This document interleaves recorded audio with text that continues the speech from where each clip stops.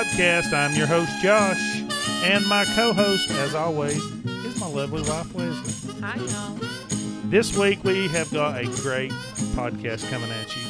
We have Craig Doherty of Wild Apple Kennels in New Hampshire. Craig is an LHU predecessor, I guess you would say. Well, they just need to listen to the podcast and let him explain it. Yeah, better not let the cat out of the bag. Yeah. So, yeah, just listen to the podcast. If you like LHU pointers, you are going to love this podcast. And grouse dogs, you're going to love this podcast. So, but before we get to the podcast, we want to mention, as always, our sponsors. First, Dakota 283 Kennels, Dakota 283 Unparalleled Pet Protection. And, I mean, what else can you say about Dakota 283 Kennels?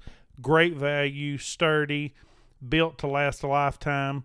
The best door on the market. I love their doors. It's the best door ever. And we use Dakota 283s daily. We just ran dogs a few minutes ago and had our Dakota 283s loaded up. And also, Cable Gangs. It's the one product that you don't even know you need it until you get it. And you can use it for many different purposes. And it's definitely a must when you're traveling with dogs. Check them out on Instagram, Cable Gangs with a Z. And that's Brennan Landry. Also, if you mention us, if you place an order and you mention us, you'll get an extra lead, basically. So if you order a 3-dog system, you're going to get a 4th lead, which you can tie onto the end or latch onto the end, and then that'll be a 4-dog system. Or you can do like we do and just lead your dog to and from the dog box to the lead to the system or whatever. For us, we like having the extra lead anyway. So that's the code for that is... you just on that one, you just mentioned our podcast. You just mention us. That's right. Sorry about that. And I forgot to mention Dakota 283 Kennels. Use our promo code OUA10. Or excuse me, UOA10. I always mess that up. UOA10 for 10% off your order at Dakota 283 Kennels. And, of course, patrons, you get a bigger discount than that. And also, Deer Lick Ridge. Deer Lick Ridge Game Calls. Check out their Instagram, and you will see the most beautiful craftsmanship you've ever seen in game calls. And you will also see that they are award-winning game calls, and it's all that we use, and we suggest you do the same. And that is over 60 National Wild Turkey Federation awards to Deer Lick Ridge Game Calls. And I believe we offer a discount. Yep, WA10 on that one. WA10 for Deer Lick Ridge Game Calls. Don't forget to use that when you check out at Deer Lick Ridge. And we want to thank all of our sponsors. We've got a new sponsor we just took on, but we're not going to mention it till the next podcast to make it official. And it's a product that every single person that owns a dog uses every time or every day. So listen up for the next podcast, and hopefully we'll be able to officially announce that new. We've got an 80-pound Yorkie and a 10-pound Lab outside fighting. And they're really mad that they can't get to us right now. Is that an 80-pound Yorkie or a 10-pound Lab? That's a 4-pound Yorkie and an 80-pound Okay, so Lab. I said it backwards. Yeah. It sounds like it's an 80-pound Yorkie. Yorkie. Completely wrong. It sounds does like sound the other way around, but that's not the case. Yes, that is a bear dog at its finest right there. Also, you can contact us on Facebook at facebook.com/wing addiction. Check us out on Instagram, wing_addiction_podcast. Or if you want to become a patron, you go to patreon.com/wing addiction podcast. If you want to throw us a bone and help us out with gas money going to and from the hunts and paying our subscriptions. Speaking of Patreon, does someone have something to announce? We have our 2 winners to announce of the Kansas hunt. Yes, we do. I know everybody's been DMing when you draw. Well, we drew. We have drawn. She's correcting me over here. We have drawn. And it is Michael Schaefer. Michael Schaefer, you are, yay. I wish we had a drum roll or an audience back there. And Chris Majit. Chris Majit is from, I think, Virginia. And Michael Shaver is currently lives in Cleveland, Ohio. and said he's from Wisconsin. So we've done talk to the 2 patron winners, and we want to congratulate them. And we are going to have a throwdown. Yeah, we're super excited. We'll get some YouTube footage for you all. We'll do a podcast. Definitely. Lots of content will be coming your way from that trip for sure. So if you didn't get drawn on a patron hunt, don't worry. You're still in the drawing for the Dakota 283 kennel giveaway and the Dine and Dash. We will be drawing that. We're probably going to be drawing that about the 1st of September. So you're about another month away. So in order to get in on that, if you haven't got in on that drawing yet, rate and review us. That's what I really, really, really want people to do. Rate and review us on Apple iTunes. All you got to do is go click the little star, the 5th star, the one furthest to the right. That's the one you want to click. Click the 5th star, and then go down there and write us a little review. Say, hey, these people are either the best I've ever heard or the worst I've ever heard. Don't put that, I hope, but just tell us what you really think. We love. And that'll get you 1 entry into the drawing for the Dakota 283 kennel and feeding watering system. And just a reminder that if you are already a patron, you are still in that drawing. Yep. So even though you may not have been able to go on the hunt, or you weren't drawn for that hunt, you're still in the drawing for the Dakota 283 kennel and feeding and watering system.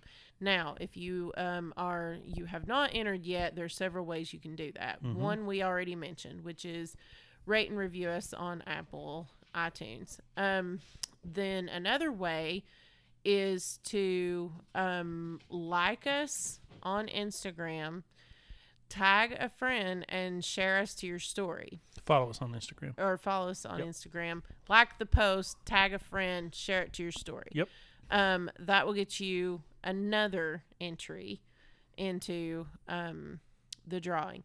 If you want to be entered even more, then become a patron. If you become a $5 patron, you will get another 1 entry. If you become a $10 patron, you'll get another 4 entries.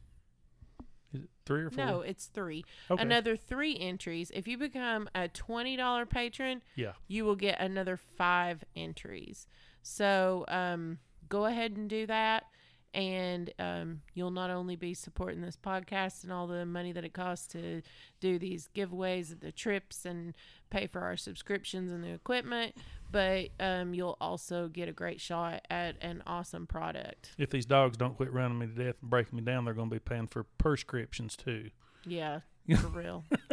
It's hot.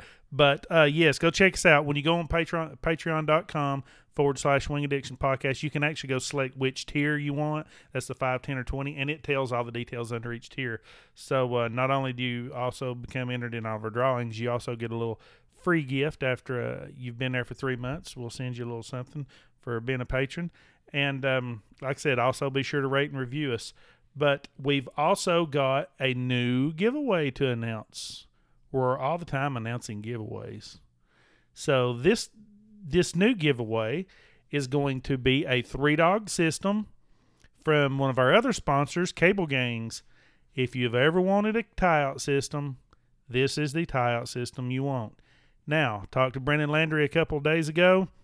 Brennan says, hey, I want to do something for you guys. I want to give away a 3-dog system. So what you need to do to... Is this a patron only, or is this giveaway to... This is a listener giveaway. Okay. So what you're going to do is you're going to want to follow Cable Gangs. Yep. You're going to want to follow Wing Addiction Podcast. Yep. And then you're going to put on your story, you're going to share the post from our Instagram, which is not up yet, but we're going to put a post up about the giveaway. You're going to share that giveaway to your story, and you're going to tag Wing Addiction Podcast, and you're going to tag Cable Gangs. That's with a Z. With a Z. And then after you do all that, you are entered to win the 3-dog system. What about the rate and review? Let's not do the rate and review right now, because that'll mix things up between the Dakota. Right. Yeah, okay. So there you go. She made the rules. She's the boss. She makes the rules. So what we're going to do here is you got to tag a friend, follow us, and share the post. You have to follow Cable Gangs. You have to follow Wing Addiction Podcast. You have to, the post from our Instagram about the giveaway, you need to share to your story and tag Wing Addiction Podcast and tag cable gangs. She's the boss. She makes rules. I just follow them. All righty. We welcome to the podcast, Craig Daugherty. Craig, are you there? I'm here, Josh. Ready Craig, to go. The myth, the man, the legend, the I'm going to say the present day Elhew man. Is that a proper way to put it?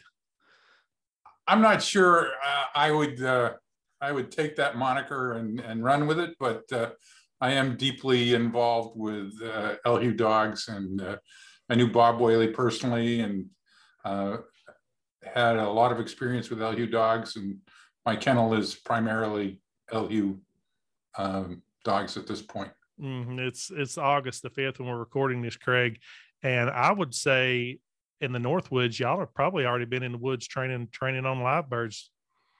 I have. We moved a bunch of grouse right behind my house this morning.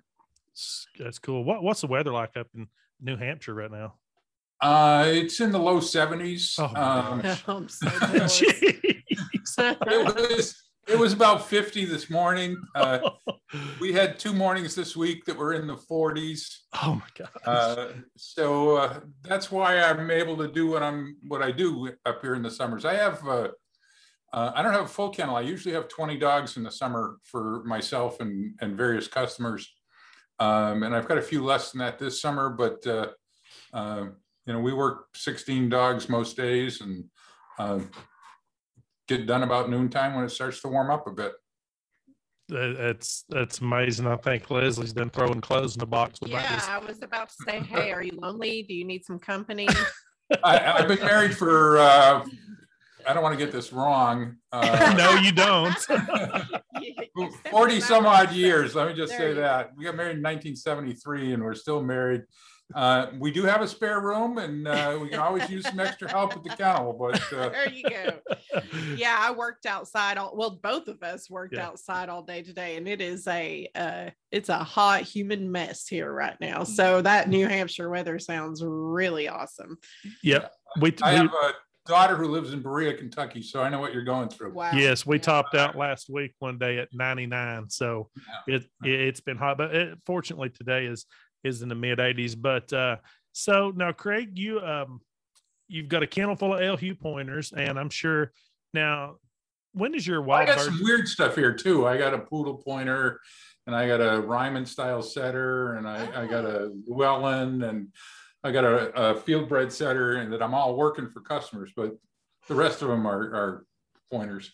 Yeah. So you train, you're a full-time trainer, and basically now you hunt also, correct, Craig? And guide. Yep.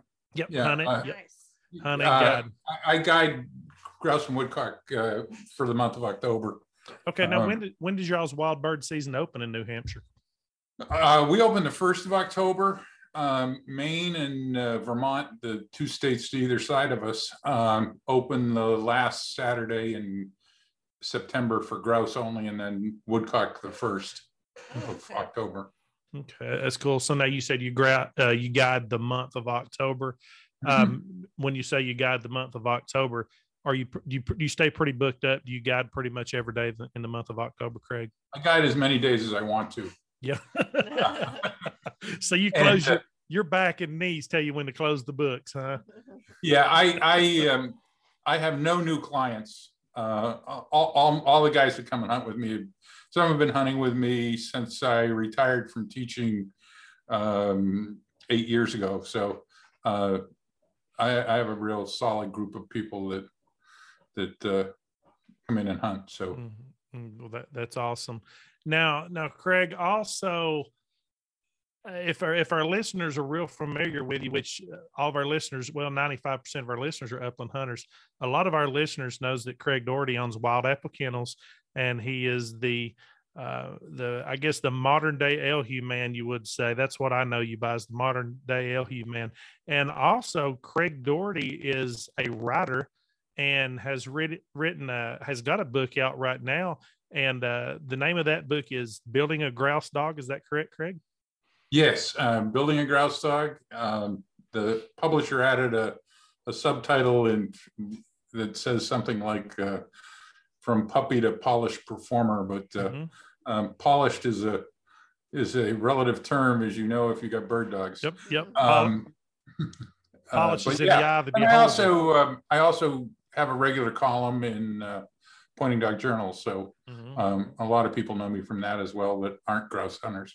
Yes, and I've got your book, Craig. I actually got your book. I don't know, 2 or 3 weeks after it came out a couple of years ago, and I've read through your book.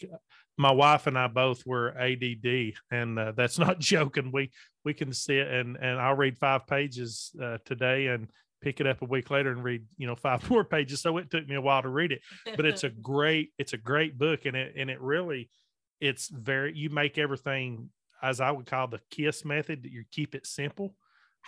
You lay everything out from start to finish on a dog, and I would urge anyone that's wanting to train not only a grouse dog, but a bird dog in general to pick up Craig's book and take a read on that. And I'm sure we'll talk a little bit more about that book. I'm sure you got all kinds of good feedback about that book, Craig. It's done real well. We had to go to a second printing this last winter. So the publisher's real happy, and so am I. So, and I sell a lot of them directly through my website. So that's worked out real well. So I think what we should, something we should start talking about is what are LHUs? Like when Josh first mentioned it to me, I was like, what are you talking about? And then I watched a YouTube video that you were in explaining it. And so I was pretty intrigued by your story of the first LHU you saw. And so if you just want to share with us like a brief history of how you got introduced to the LHU line and what intrigued you about that line. Sure.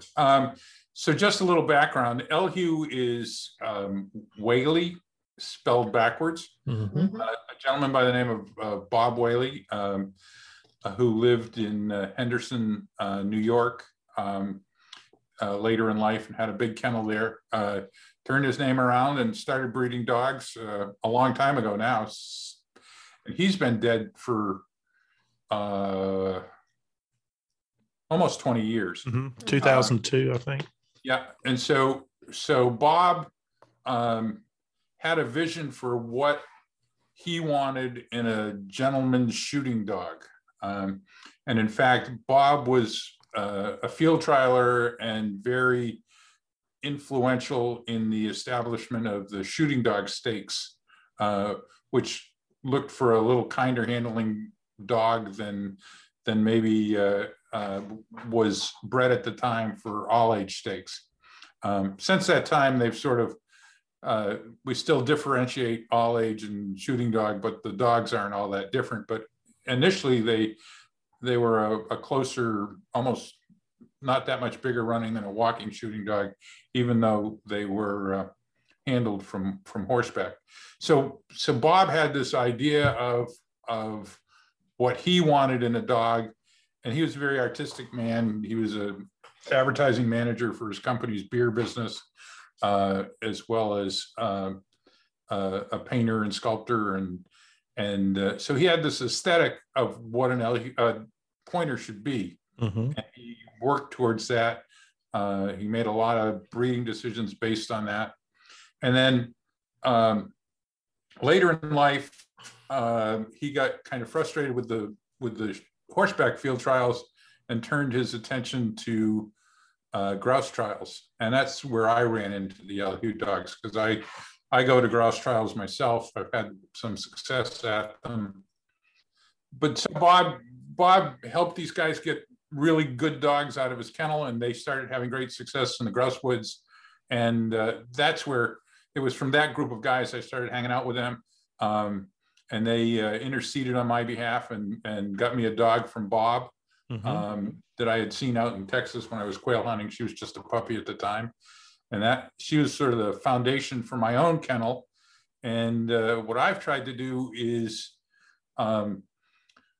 breed dogs that are similar to those highly competitive grouse dogs that my friends had in the late well, either side of the turn of the century there. You know, I continue to breed that way. I got involved with Mel Feifel after Brian Hayes died. Brian Hayes inherited the kennel from Bob when Bob passed, and Brian drifted away from what Bob was doing quite a bit. He worked on a big shooting preserve, and a lot of his dog customers were clients of the shooting preserve, and he sort of bred for a preserve type dog. And then after he passed, Mel Feifel tried to get back to the performance type dogs, and that's where some of my current dogs are from. And if you guys watch that last of the Elhew video, I think I talk about a couple of dogs that we have that are the last dogs that will be able to, that were registered with the Elhew prefix. And now that dog's, you have a dog, Charlie, correct? No, Charlie belongs to Mel. Charlie belongs to Mel. Okay.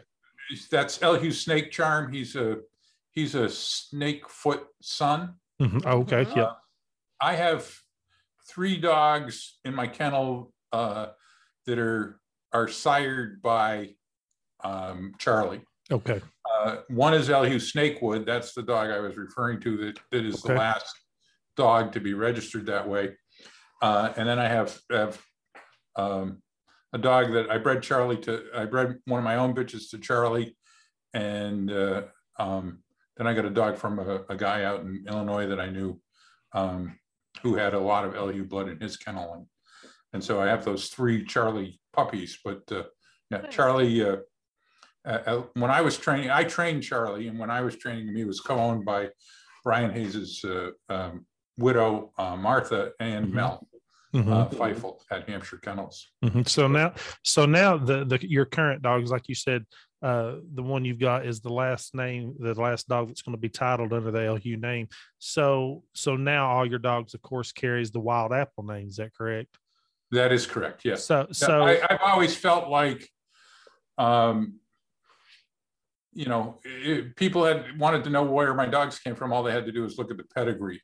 I didn't have to trade on Bob's kennel name. You know, a lot of people put the Elhew in the middle. You can't put it at the beginning because the field, well, like nobody can register a dog Wild Apple without my permission. Correct. Right. Yep. Nobody could register a dog Elhew as the beginning of the name without permission. And so a lot of people use the Elhew second or third in a dog's name just to try and as a marketing tool. But you know, now looking at your website and kind of following you a little bit, Wild Apple Jack. Now, was that not a gun dog that won the cover dog championship for you? Yes, Wild Apple Jack. Well, he won 5 of them. Yes. His most notable one was in 2007. He won the Grand National Grouse Championship. And then in 2008, his litter mate won it, a dog named Autumn Moon, that a guy who became my brother-in-law for a while, and then that all fell apart, owned, and Scott Chafee out in Michigan. Scott Chafee out in Michigan ran the dog for him. And those 2 dogs were out of the first litter that I had with the bitch that Bob Whaley gave me, Elhew Liebert, which is a type of beer. And Bob named her, I didn't. And I bred her dog that had been a 2-time champion when he was still a Derby on Wild Birds. So a dog by the name of Why Not Ace. Yep. So Jack and Moon were by Ace and out of my dog Leibershiner. And so yeah, that's go ahead. Well, now would you say Wild Apple Jack is where I know you ran with Bob and Brian and all that, but now when Wild Apple Jack won his first championship, would you say that's what put Craig Doherty on the map?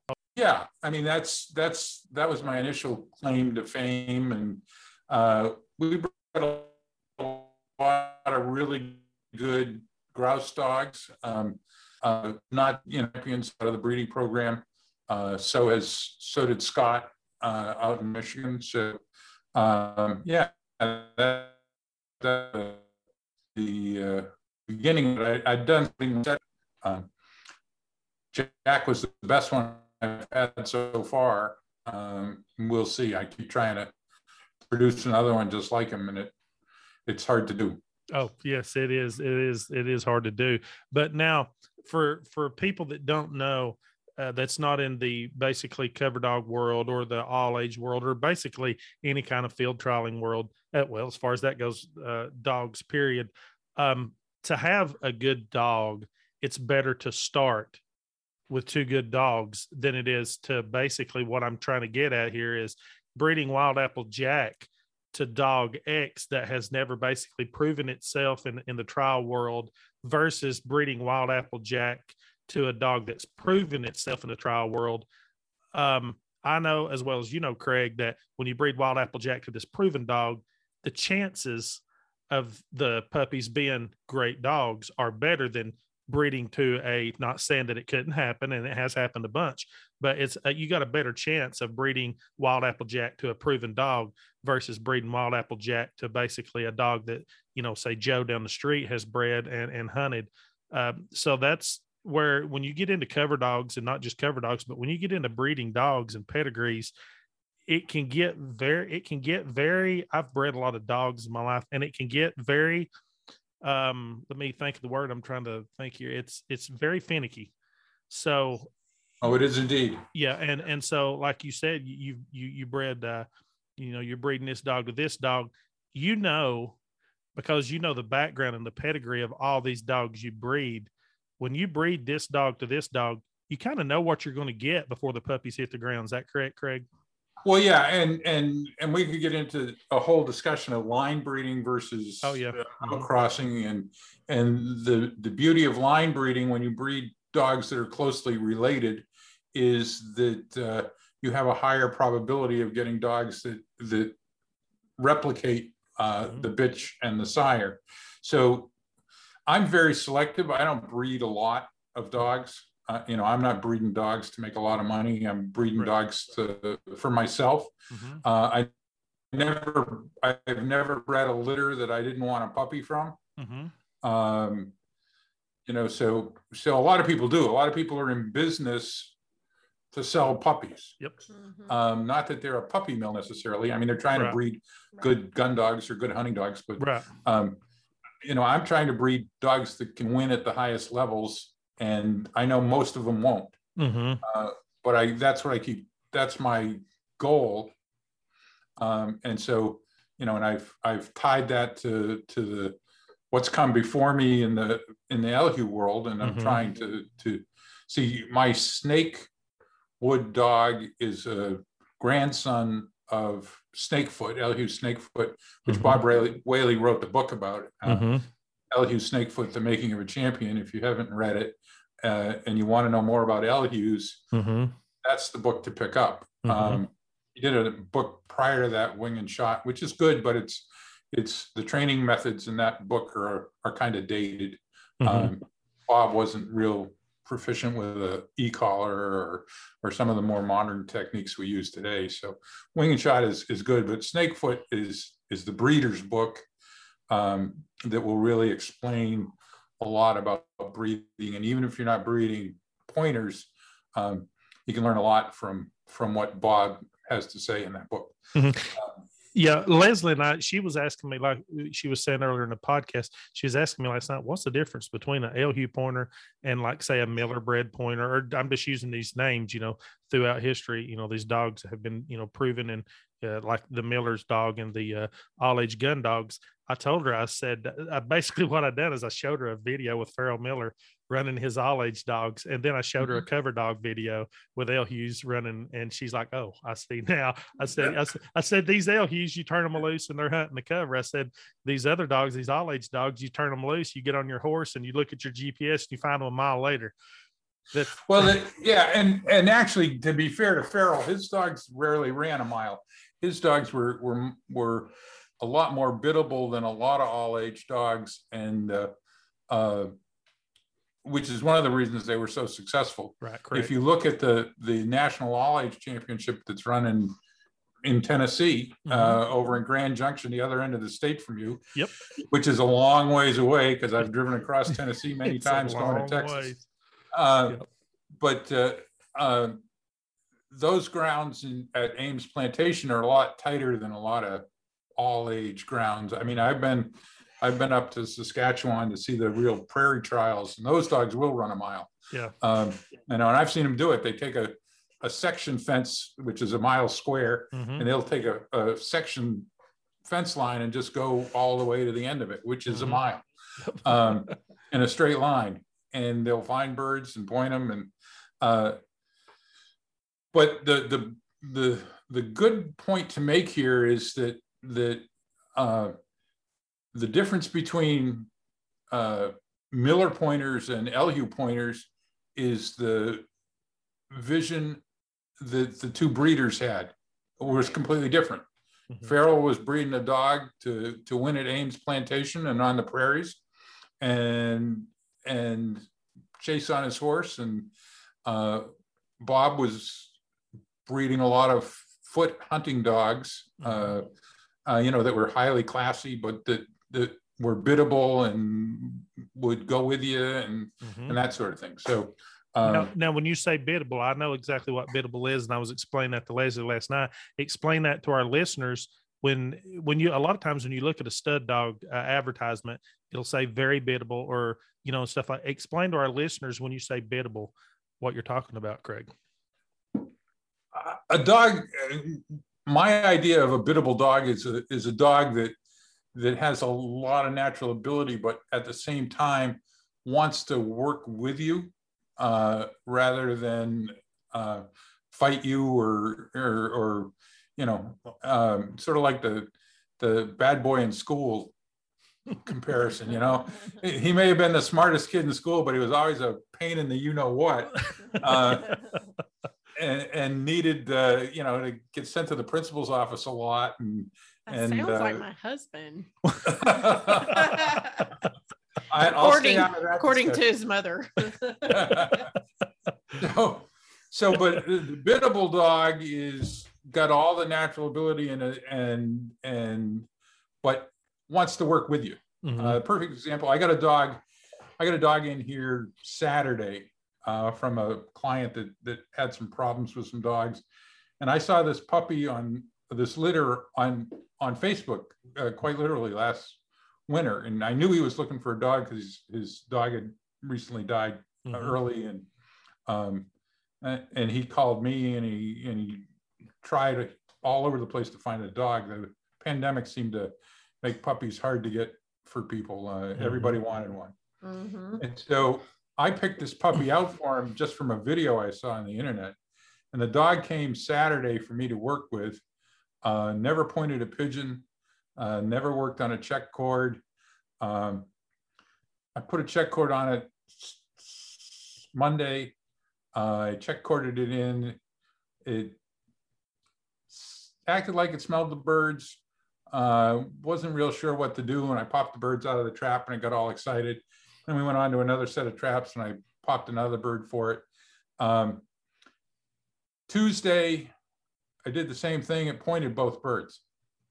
And wanted to. Yeah, that dog's biddable. Yeah. Didn't want to chase it, didn't want to run around. Today, I let it go off the check cord and it ran out, found the birds in my bird field, pointed them, stood there. I took a picture of it. Then I flushed the bird and it just watched it fly away. Yeah. So that dog, is going to be very biddable. It's going to be easy to work with. It's going to want to work with me. And it's still got plenty of run and desire. And, those things are not diminished by biddability. Now, would it be safe to say, Craig, that dog that you was just talking about will look you in the eye when you talk to it? Oh, yeah, she does. Yep. That my dad always told me growing up, and no matter what kind of dog you have, a hunting dog, whether it's a hound or a bird dog, if that dog don't look you in the eye, that's that it's kind of basically it's telling you when you look at that dog wanting to do something, it's mine somewhere else. The dog wants to do. At his peak, Bob Whaley was probably breeding 10 to 20 litters a year and going through them, and he wouldn't keep a dog that wouldn't look him in the eye. Yep. Yep. No, he would never consider that dog to stay in his program if it wouldn't look him in the eye. That was, and all these pointers that we have. Well, I can't think of a dog in my kennel that when I walk up to the door to let him out isn't making eye contact with me. So that's a real important thing. We have one dog that won't look you in the eye, and he's a 4-pound miniature Yorkie that I've had for years. And that is because, and I think it's a great example of why not to have a dog that won't look you in the eye, because Bobo, that's his name, he is unruly, difficult to train, and definitely wants to be my master and not the other way around. So you're saying Bobo's not real biddable, huh? Bobo is the complete opposite. Now, if I remember talking with you yesterday, you said you guys have short hairs and wire hairs. We do. Yep. I would think a 4-pound whatever would just be a snack for one of them, and you would solve that problem real quick. You would think, but he tends to like take whatever dog is around him, no matter what the breed or size, and turn it into his, like, I don't know. He's like the boss. Yeah, he thinks he's 100 pounds. Yeah, and they look at him like they're confused, and then they basically just do what he wants them to do. That's like that little short guy I call it the short little man syndrome, that runs up to the biggest guy in the bar and is like, come on. That's where a little 4-pound Yorkie is. Fortunately, I've stayed out of those kind of bars most of the time. Yeah. Tell me about it. So Craig, 2 questions for you here. If I'm on the fence and I'm a guy looking for a cover dog, a grouse dog, and I'm looking at either an Elhew pointer or a short hair or a setter, tell me why I need an Elhew pointer. I don't think I can. I think that if you're on the fence, you don't really know what you want. I mean, I think people pick breeds based on some emotional connection to the breed rather than any performance criteria. There just seems to be people who are continental breed people who get short hairs and wire hairs, and then there's the whole legion of setter guys that have this image of their bird dog coming back to camp and laying on the rug in front of the wood stove, and I never get into that discussion with people, because if I have to convince you to get a pointer, you probably really don't want one. So it's never a hard sell with me to talk somebody into getting a pointer. I mean, my dogs probably run bigger than most people would be comfortable with. But at the same time, I always tell people, if they're going to stand on point till you get there, even if it takes 10 minutes, or 15 minutes, if you're way out west someplace, what more do you need them to do? You don't need to be able to see them all the time. That's correct. You don't need a dog that's within 50 yards. You may walk through a cover and there's no birds within that 50-yard cone. And if your dog had run 75 or 100 yards, you might have found 6 birds. So the more the dog runs, the faster it runs, the more birds you find, is my thought about it all.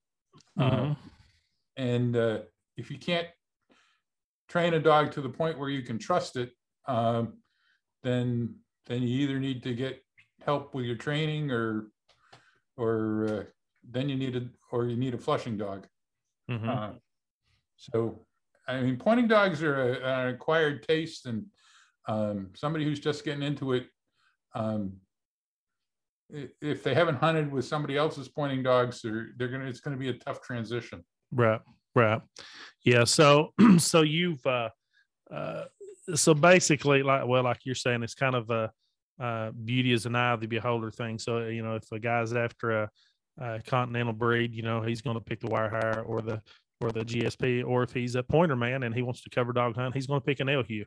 And now an Elhew dog, I've hunted behind one or two Elhew dogs. The difference I see as what I'm going to say an outsider, the difference that I see, and tell me if I'm wrong here, Craig, the difference that I see in an Elhew pointer and a pointer that's don't have basically any Elhew blood in it, the other pointers, an Elhew is a very owner pleasing dog. They want to please the owner. They want to, like you said, they're very biddable and they want to please the owner. Would that be a correct assumption? It is, but they're extremely athletic, and if the owner wants them within sight the whole time or within 50 yards the whole time, it's going to end up being frustrating for both the owner and the dog. My dogs handle almost effortlessly. We go through the woods, and I rarely even have to say a word to the dogs because they're naturally a quartering dog. But they may go. My biggest running dogs may go 150, even 200 yards at times, but they're going to go that far, and then they're going to make a turn and come across the front and go a couple hundred yards in the other direction, and then turn and go across the front. They stay to the front. They know where the front is. The birds are always ahead. They're not behind because you've already been there. Right. And these dogs instinctively understand that. And when they're little puppies, we make a point of changing direction a lot and forcing them to keep track of us rather than us keep track of them. And correct. I've worked dogs of other breeds that didn't quite have that same to the front all the time quartering pattern, and I have to work hard to instill that in them. Where my Elhew puppies are, they do that naturally. I can take 6 of them at a time and go out into the cover, and I'll come back with all 6 of them. And I think that stands true for more breeds than just a pointer. I've been a short haired man for a while. I grew up a setter guy. My grandfather, my dad always had setters. Since I've been in the GSPs, I've saw the same thing in GSPs. There's certain lines of GSPs that'll be what I call I'm gonna call it a foot dog. 40 to 50 yard range. Well, I've also seen GSPs like that I have that is like the Elhew pointers. They're going to get out in their grouse woods 100, 150 yards and do, just what you were saying. And I think it's it's exactly how the dog's bred. That's exactly why when you breed your dogs, to your females, you know what you're going to get. And I think that's the same in all breeds. So I think if a man likes a pointer and a man wants to cover dog hunt and a man wants to bird hunt and just, I'm going to say an average farm, an Elhew pointer, and I almost pulled the trigger on one a couple of years ago. An Elhew pointer is a great walking gun dog. You're not going to get any argument from me. Yeah. That's the song I sing all the time. Yeah. So, just listening to this podcast, like we've already talked about, you've authored, you're an author. You were you a professor? Is that what you did as a profession? You were an English professor? I was a high school English teacher. You were a high school English teacher. And then I ran my own magazine for 15 years, a magazine called Well, Field there's that. There's that too. When Field Trial Magazine stopped publishing, I started writing for Pointing Dog Journal. Okay. And then I did this book, and I've done that was my 50th book. Wow. Wow. That is phenomenal. So, but it's my only one about bird dogs. So it's the only one that really matters in this conversation. I started to say, Right. so the other 49 don't really matter here, huh? That's for a No. different podcast. Yeah, exactly. So you wear a lot of hats then. So you're an author, you're a dog trainer, you're a hunter, you're a teacher. So what would Well, I you don't call teach your anymore. I'm 70 years old, so I'm just training dogs and writing a little bit. So Okay, so that one's off the plate. So what would you call yourself first? If you like chose one of those things, could you? And what would it be? geez, I just call myself a dog guy. Yeah, mean, that's what I my- kind of figured. My whole life is wrapped up in these dogs and has been for a long time, even back when I was teaching.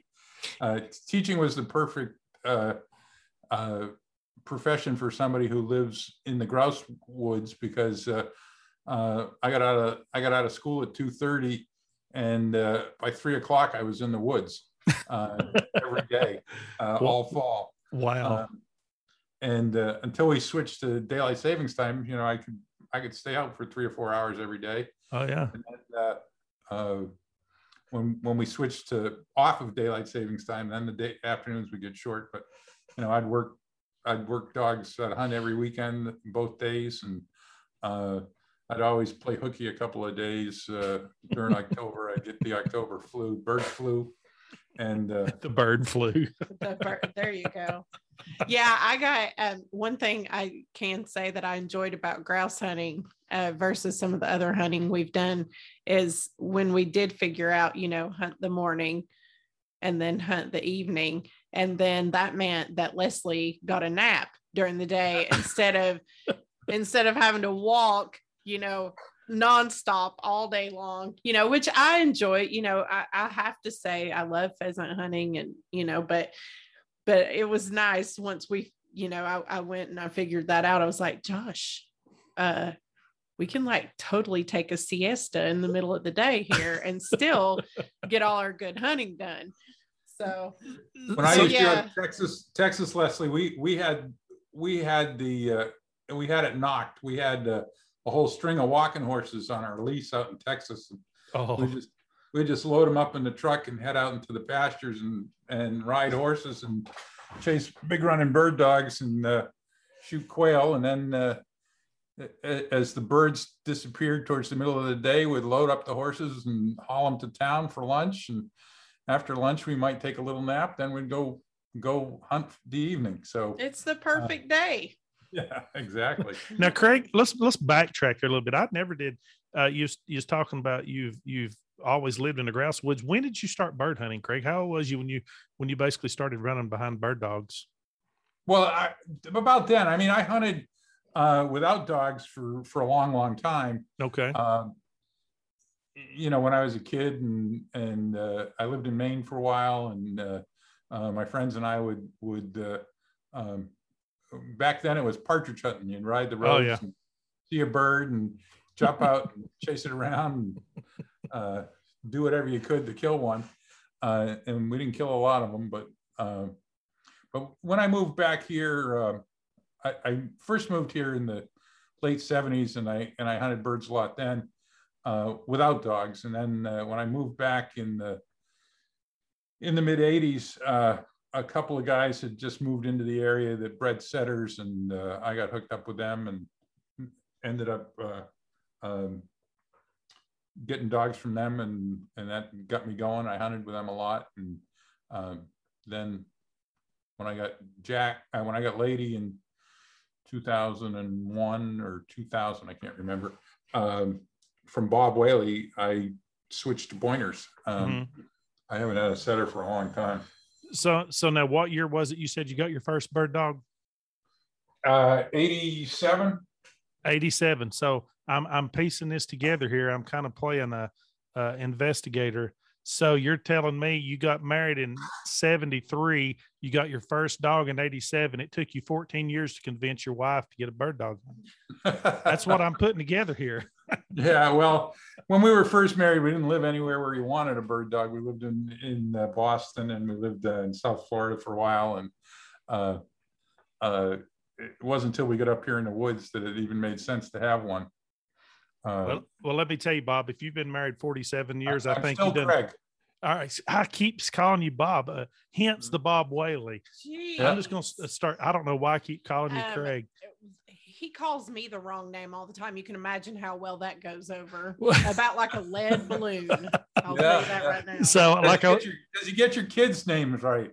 No, I've mixed them up half the time. No, he doesn't get those right. He doesn't. He even calls the dogs the wrong name. She tells me I'm just like my dad. My dad's the same way. He'll call me, and my dad will call me, and I'll answer the phone. He'll call me my sister's name.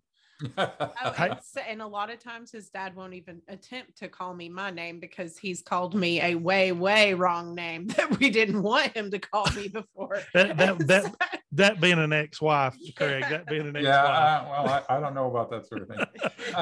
But if it took you 10 years and you've been married, or 14 years and you've been married 47, I think you've done the right thing, because 47 years. I want to congratulate you on that, because that just don't happen a lot these days. No, it's a thing of the past. Now, go ahead, Bob or Craig. I'll get you straight. I'll get you straight eventually, Jack. Oh, I wish you could see the faces I'm making at him. I'm mortified. Yeah. I'm gonna have to get you a poster board and put it on the top of my computer here, Craig. I'll just hold up flashcards. I'll put him on the podcast. I'll put your title of the podcast, interview with Craig Whaley. How does but no, Craig. So we know that you're an author. We know that you've been a school teacher. You're a hunter. You love running competitions. You've done very well with your dogs in the past 10 years on the circuit, and you've done very well with your book that you have written here in the past few years. If people wants to get a hold of that book, I think you a little bit at the first of the podcast, you was talking about how you sell them directly off your website. Now, is that something that they can go to Amazon or any? Yeah, they can go to Amazon, or if they want a signed copy, go to the my webpage and I'll sign it for them. It's Wild Apple Kennel, no S, .com. Mm-hmm. And but it's also available on Amazon. It's available. Steve Snell sells it at Gun Dog Supply. Mm-hmm. A couple of the other places sell it as well. So it's available a lot of places. But if they just Google building a grouse dog, they'll see lots of options as to where to get the book. Has there anything that you've ever done in your life that you didn't succeed at, Craig? It sounds like in the dog world, the book world, your marriage, everything you've done has been a success for you. And I want to congratulate you on that. Well, thanks. Sometimes it doesn't feel that way, but you know how that is. I do. Now, as far as puppies go, Craig, do you sell puppies to the general public, or do you generally have buyers for those, or do you have a waiting list? If someone wants to get a wild apple puppy, how do they go about doing that? I do have a waiting list. It's about 2 years long, maybe longer. I think there's close to 30 names on it. Mm-hmm. Now, some of those people have probably bought puppies other places and rather than wait, but a lot of those people specifically want one of my dogs, and I get 2 or 3 inquiries a week, and some people want to get added to the list, and some people don't want to wait, and and so I don't really actively have to hunt for advertise. Yeah, puppies. It's just when I have a litter, they're already spoken for. Mm-hmm. Now, would you say that I just basically just ran right through my mind what I was going to ask you then? Would you say that you have a lot of repeat buyers on your puppies? Well, I have some regular clients that I train dogs for that they obviously have a priority for additional puppies. Because I'd be foolish not to. I mean, they buy the puppies and then pay me to train them, and then we take them out and we name them Wild Apple something, and they enhance the brand, and and so obviously those folks get they're at the top of the list if they're in the market for a puppy. Now I was reading your book, and you were talking earlier about like you used to get out of, or when you was teaching, you just get out of school and go to the grouse woods, and you say you live in the grouse woods. Do you actually run a lot of public land, or do you own a lot of land that you run on that it's basically yours? New Hampshire has what's known as open trespass. Okay. So if land isn't posted, you can hunt on. Right. Okay. Kind of like the North Dakota used to be. Yes. And I live in the northern part of New Hampshire, which is not public land. It's private industrial woodlands. So private companies own it. They're involved in harvesting wood for pulp and lumber. And they're constantly creating new habitat for grouse and woodcock. That land is barring gates. If you can get to it, you can hunt it because it's not posted. And they get a small tax break for not posting their land. And then personally, I own 100 acres, and my daughter owns the farm next door, which is 67 acres. So we use that a lot for training because we manage it very extensively for grouse and woodcock. And as I said earlier, we had, we moved 2 or 3 broods of grouse this morning. In 2 training runs. Wow. So is it a pretty active logging operation in New Hampshire, in your area? Is it, a lot of early succession? It is. Okay. Well, that's good. What about the little aside of Craig, what about the bird numbers this year, Craig? What are you seeing for brood sizes? We got a lot of holdover. There aren't any. No birds in New Hampshire, so don't go to New Hampshire. It looks like a good year. I mean, we had a very dry June, mild temperatures, and that's one of the big determinants in any grouse population is the brood success. And you just think about it this way: if there's let's say 100 hens in an area, and you get a year where they have all big broods, 8, 9, 10 birds, you're talking the original 100 plus 8, 900 more birds. If you have you might conceivably have in that geographical area 1,000 grouse next fall.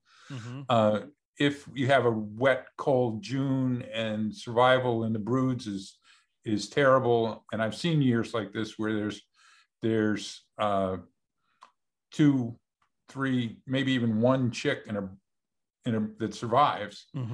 Then you do the math, and instead of 1,000 birds, you got 200 birds or 300 birds, and that makes a huge difference. So this is going to be a good year. Our woodcock here are usually pretty consistent, and and then we'll get flights coming down from Canada as well.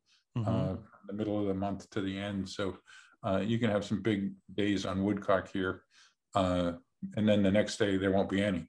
But the grouse, and the grouse tend to move about in the fall depending on what's ripe and what's what the mass crop is like. If there's a lot of beech nuts, they'll be in the beeches. If there's a lot of maple samaras, they'll be eating maple seeds. This year we've got a really good raspberry crop, so that's why I've got birds up behind the house, because we cut that 6 years ago, and it's all small whippy stuff and lots of raspberries. So they're in there. So there's a lot to finding the birds. You can't just, you'll see them riding down the road, but when you get into the covers with the dogs, if you get in a cover that doesn't have any food to attract them, even though it looks like good cover, there won't be any birds there. Right. Yeah. Now, do you travel a lot and hunt, Bob, or do you pretty much, or excuse me, Craig? Bob Whites. Yeah, I go out west to hunt Bob Whites. So do you travel a lot, Craig, and grouse hunt, or do you stay pretty much local? I don't travel to grouse hunt. I do occasionally go up and hunt with a friend of mine in New Brunswick, who's also a guide. Oh, wow. And we hunt much more woodcock up there than grouse. And I love to hunt woodcock, especially with young dogs. Oh, yes. Because they sit better and they're usually they're usually easier to find. So I do that. I usually spend the winter in Kentucky. I didn't this past winter because of the pandemic and some other issues. But my daughter lives in Berea. I think I told you that previously. And I go down and stay with her, and I train on the field trial grounds there in Berea, Miller Welch Wildlife Management Area. And I also have access to a 400-acre organic vegetable farm that lets me use an old tobacco barn for my kennels. And I got a couple of Johnny houses there, and I train in the winter. And then I usually go out west at least once because I love to chase quail around. So there's those bobs. There's those bobs. And the Bob Whites, not the Bob Whaleys. So I used to go to Texas a lot, but my ticket to Texas ended up in a nasty divorce with my sister-in-law, and so that sort of ended. But now we go to Kansas mostly. We love Kansas. Yeah, and I have a friend from Maine who has about 30,000 acres leased out there. Oh, yeah. In southwest Kansas. So we don't have to hunt the public area that might get hammered, and so we've been going out there to him. Now, when you run your cover dog trials, Craig, do you run mostly local cover dog? Do you have enough trials to stay local, or do you travel a lot to run trials? I used to travel a lot more. I like to go to Michigan. I don't like to go to Pennsylvania. And I do all the trials in the Northeast. And that includes in the spring, there's a Rhode Island trial that I've won in the past and placed in runner-up a few times. And then there's that's in the spring now. And then in the fall, there's a trial in New Brunswick I normally go to, a couple that are local, and then one over in Maine. And then every third year, the Grand National Grouse Championship rotates through Michigan, Pennsylvania, and northern New Hampshire. So that's here every third year, and I always run in that when it's here. I used to run in amateur championships, but I don't do that because I'm a pro now. So I'll often go to that, and the owners of the dogs I train will run their own dogs. So we keep pretty busy, especially in September. Yeah, sounds like it. It sounds like it. We're going to have to wrap this up, Craig, because my wife just held this up in front of me. Can you read that? I don't have video anymore. Okay. Well, my wife just wrote on a basically a poster board that says, "Do not say Bob one more time, or you will not wake up tomorrow." Well, sounds like you should probably take that seriously. So what I'm going to do is we're going to wrap this podcast up. I think it's time anyways, because I really want to wake up tomorrow, and I just don't want to say BOB one more time. And I apologize to everybody and you, Craig. But there's a lot worse than being called than Bob. But Craig, I think our listeners has heard a little bit about Wild Apple Kennels today. I think if they're looking for a LHU bird dog, they know where to come. It's wildapplekennel.com. And do you want to give out your email or your contact number or anything if people are interested? They're on the, if you go to the website, okay. The email and the phone number are both there. Okay. It's 603-381-8763. And I answer the phone. So He does answer the phone. He answered the phone yesterday and was wondering who in the world somebody from Tennessee was calling him. But I will vouch for that. He will answer the phone. And it's been great talking to you, Craig. I think that I don't know. I might end up with a pointer. My wife, she was watching the videos last night, and every time she would see an Elhew come up on the screen, she could tell, and she would say, "Oh, that's a pretty dog right there." I said, "Yeah." If you watch some of the Paul Fuller videos, there's some real nice looking dogs in those that were here for training. So, yeah, we've got some good looking dogs. Yeah. Hey, Craig, we want to thank you for your time. And I know there's people out there that's that's straight up Elhew people. I mean, I know that got their own Facebook group and everything.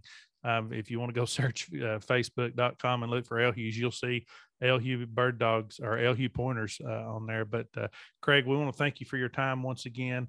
And best of luck to you on the trial circuit this year. And best of luck to you in the hunting woods. I know there's more to bird dogs than running trials, and you're also a guide and a hunter. And like I said, we want to congratulate you on all the success you had, and hopefully talk to you again soon. Maybe we'll talk to you after season and see how your bird season went. I'll be happy to talk anytime, Josh, and Leslie. Try and keep him in line, will you, please? It's so difficult, but I will. She says I don't give up. She says it's like trying to push a rope uphill, Craig. Well, hey, Craig, once again, I want to thank you for coming on the podcast, and we'll talk to you soon. Thank you. All right, bye-bye.